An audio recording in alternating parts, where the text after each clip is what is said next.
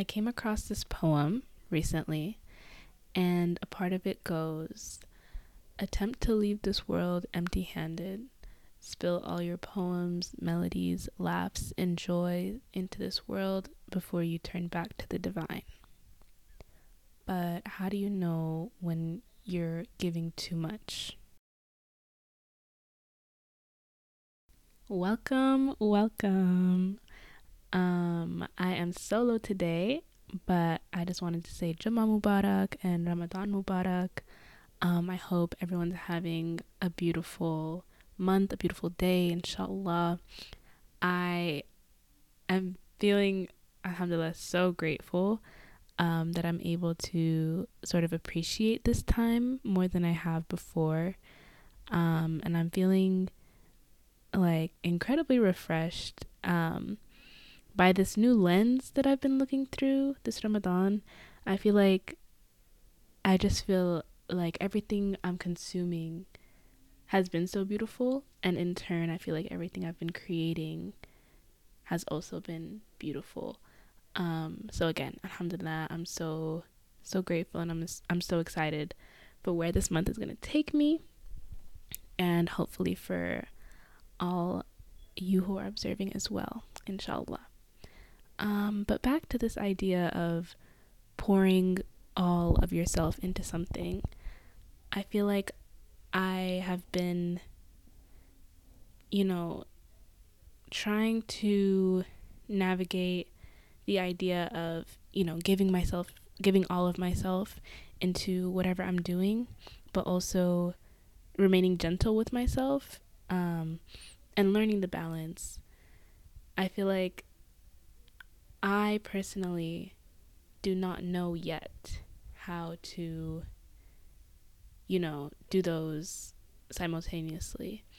I think that is a journey that I would like to start. Don't know where to start. But I think, of course, the easiest way for me to look at this is creatively. So giving all of myself, creatively is something that I always want to do. I don't know. I don't know if I've ever done it though. I feel like I know there's more I could do. And that's where being gentle with myself comes in.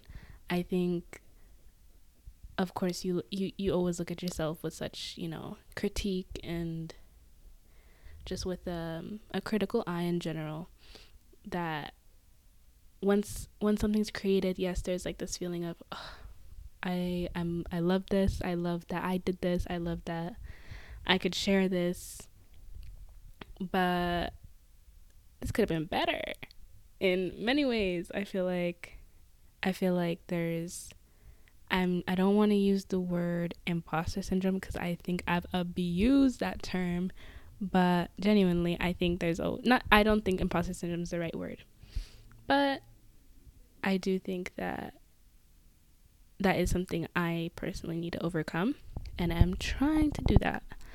I recently came across these like mantras for creatives, and one of them says, my creative energy deserves replenishment. I think that for me, I've romanticized this idea of burnout, which is like, sounds crazy, is crazy. I acknowledge it.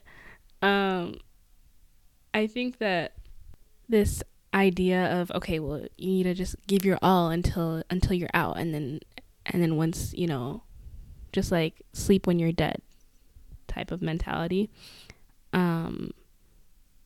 but not in the capitalistic sense. Well, obviously like that plays into it as well, but like creatively is something that I never thought I assimilated to. But this idea of like, okay, well, once I'm like exhausted, that's when I know I've done everything I need to do. Once I can't give anything else, that's when I know I'm done. That's when I've accomplished something. But when you put it into terms like that, instead of, just pour yourself into everything, it sounds a lot worse than it could be. Again, obviously it's all about perspective, and it's all about balance. So honestly, I think I'm challenging myself by saying, well, it has to be one or the other. Like, I can't give all of myself, and I can't protect my like, I don't want to say protect, like preserve my energy, preserve my soul. But it's not one or the other, and it's not that difficult of a concept, but it's I think having these conversations with myself, of course, is what is gonna get me to that point. I also think that getting to a point where I feel completely comfortable with either preserving myself, or preserving, all of my energy, or pouring my energy into something, something that sounds very ideal, and something that is something that requires a lot of intention. And I think that's something I want to focus on, more intention these days. So okay, especially with exploring new mediums, I think that a lot of things, like me having so much access to everything, which alhamdulillah, I'm so grateful for, and I think it really is helping me like cultivate all these ideas I have and all these things I want to try. But I think having so much access is sort of like it's not letting me focus on my intention. I think there's like blessing in disguise, the burden of like setting up the paint, cleaning up, getting out brushes, pouring some water in a cup. It's like, right, me talking about it right now, it sounds really cute and fun, but when it's the late hours of the night, or when I'm just not in the mood, it's so much easier to just do something that takes less effort. But I guess I'm learning that it's important for me, that effort to put in that that time beforehand. But again, I feel like everything I'm creating, I'm loving so much, and I guess I have to look at it, what's more important to me, because when I finished a piece, I'm like, okay, I love this. But at the same time, I'm like mindlessly creating, which I don't think it's good for me. I think honestly that exhausts me more than anything, just like mindlessly sitting and creating whatever I am in that moment. I feel it, in some sort of way, I feel like I'm talking in circles, but I think I'm just trying to get across this, get through this wall of, enjoying what I'm doing, and enjoying the outcome, and enjoying the process, and enjoying, and doing it again for myself. Doing it for myself. That's something I don't know. I don't know if I'm doing that, and I need to set that intention as well. I need to set that intention and truly believe that intention. But something that's been helping me, change my perspectives lately is the book Secrets of Divine Love. Y'all, all the hype about it is all true. I'm like not even I'm 2 chapters in, and it's allowed me to view Allah and Islam, and how I'm practicing, and how I'm just going about this month in a whole new light.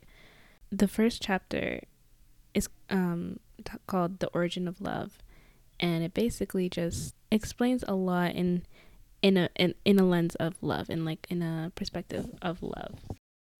Growing up and now, my faith is like the one of the biggest, if not the biggest, like aspects of my life, and something that I am always like wishing I understood more, wishing I could appreciate more. But there was a quote I highlighted in the book that says, our inability to understand God is our understanding of God. Our inability to comprehend God's infinite nature does not mean we cannot have a relationship with God. Which is something so like, I feel like I've been told this for years and years and years and years. But something about reading it in this book just has, I don't know, back to intention. I'm sure that me wanting to read this book and wanting to genuinely just learn from this book is letting me hear that in like a whole new light. And it's like, oh my God, like this concept is crazy. Nobody's ever told me this before. It follows with, for at the end of all you know is the beginning of your journey to Allah. So I think accepting that, okay, well, I'm not supposed to know everything. I'm not supposed to, I can't understand everything.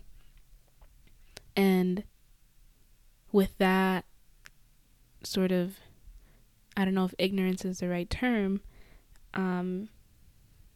that's when you can begin your journey to Allah, like the book says. So many times, especially with, you know, critical eyes, you know, community, like we're very I'll say we're very, you know, critical of our own actions, and, you know, oftentimes don't grasp or don't understand, or even, you know, play down the mercy of Allah. But to know that Allah's love is not, you know, dependent on our actions. A lot of people feel, you know, pushed away from Islam and pushed away from, you know, or feel like not qualified enough for Allah's love, which is something that is very, very sad and very hard to get over. But just knowing that Allah's love is not like dependent on our actions, and like all we have to do is like turn back, is something very inspiring and almost liberating, I think, because when you're constrained to like your community, your family, you know, these days social media, and how you're perceived as a Muslim, and how that is constantly like challenged or perceived just as a person, and how, you know, identities are constantly challenged, or your practices are constantly challenged, or just knowing that all you have to do is turn to something greater than yourself, whether that be, you know, Allah, whether that be something that brings you comfort. I think that that's something, at least for me, that would help me a lot in general. I'm super excited to get more into this book, because like 20 pages in and I'm crying? Crazy. I haven't done one of these in ages, sitting, talking about nothing, talking about everything. But I love it. I love that this little aspect of my day, or I should say my month, the way I'm inconsistent. Let me sit down. Let me talk to myself and stare at the little voice waves going up and down. No, I don't plan on this one being too long, but I wish I had more in my brain. You know what? I'm gonna blame it on the fasting brain. I'm gonna blame it on that. Yeah, I'm gonna blame it on the fasting brain. I'm gonna hopefully when I get some food in my system, some water, you know, the words will come out, will flow out a lot easier. But I hope you enjoyed listening. Inshallah, I will also be posting an episode this Sunday, the regular scheduled programming. Again, Ramadan Mubarak, Juma Mubarak. I hope that your days and your month are beautiful. Inshallah. Assalamu alaikum.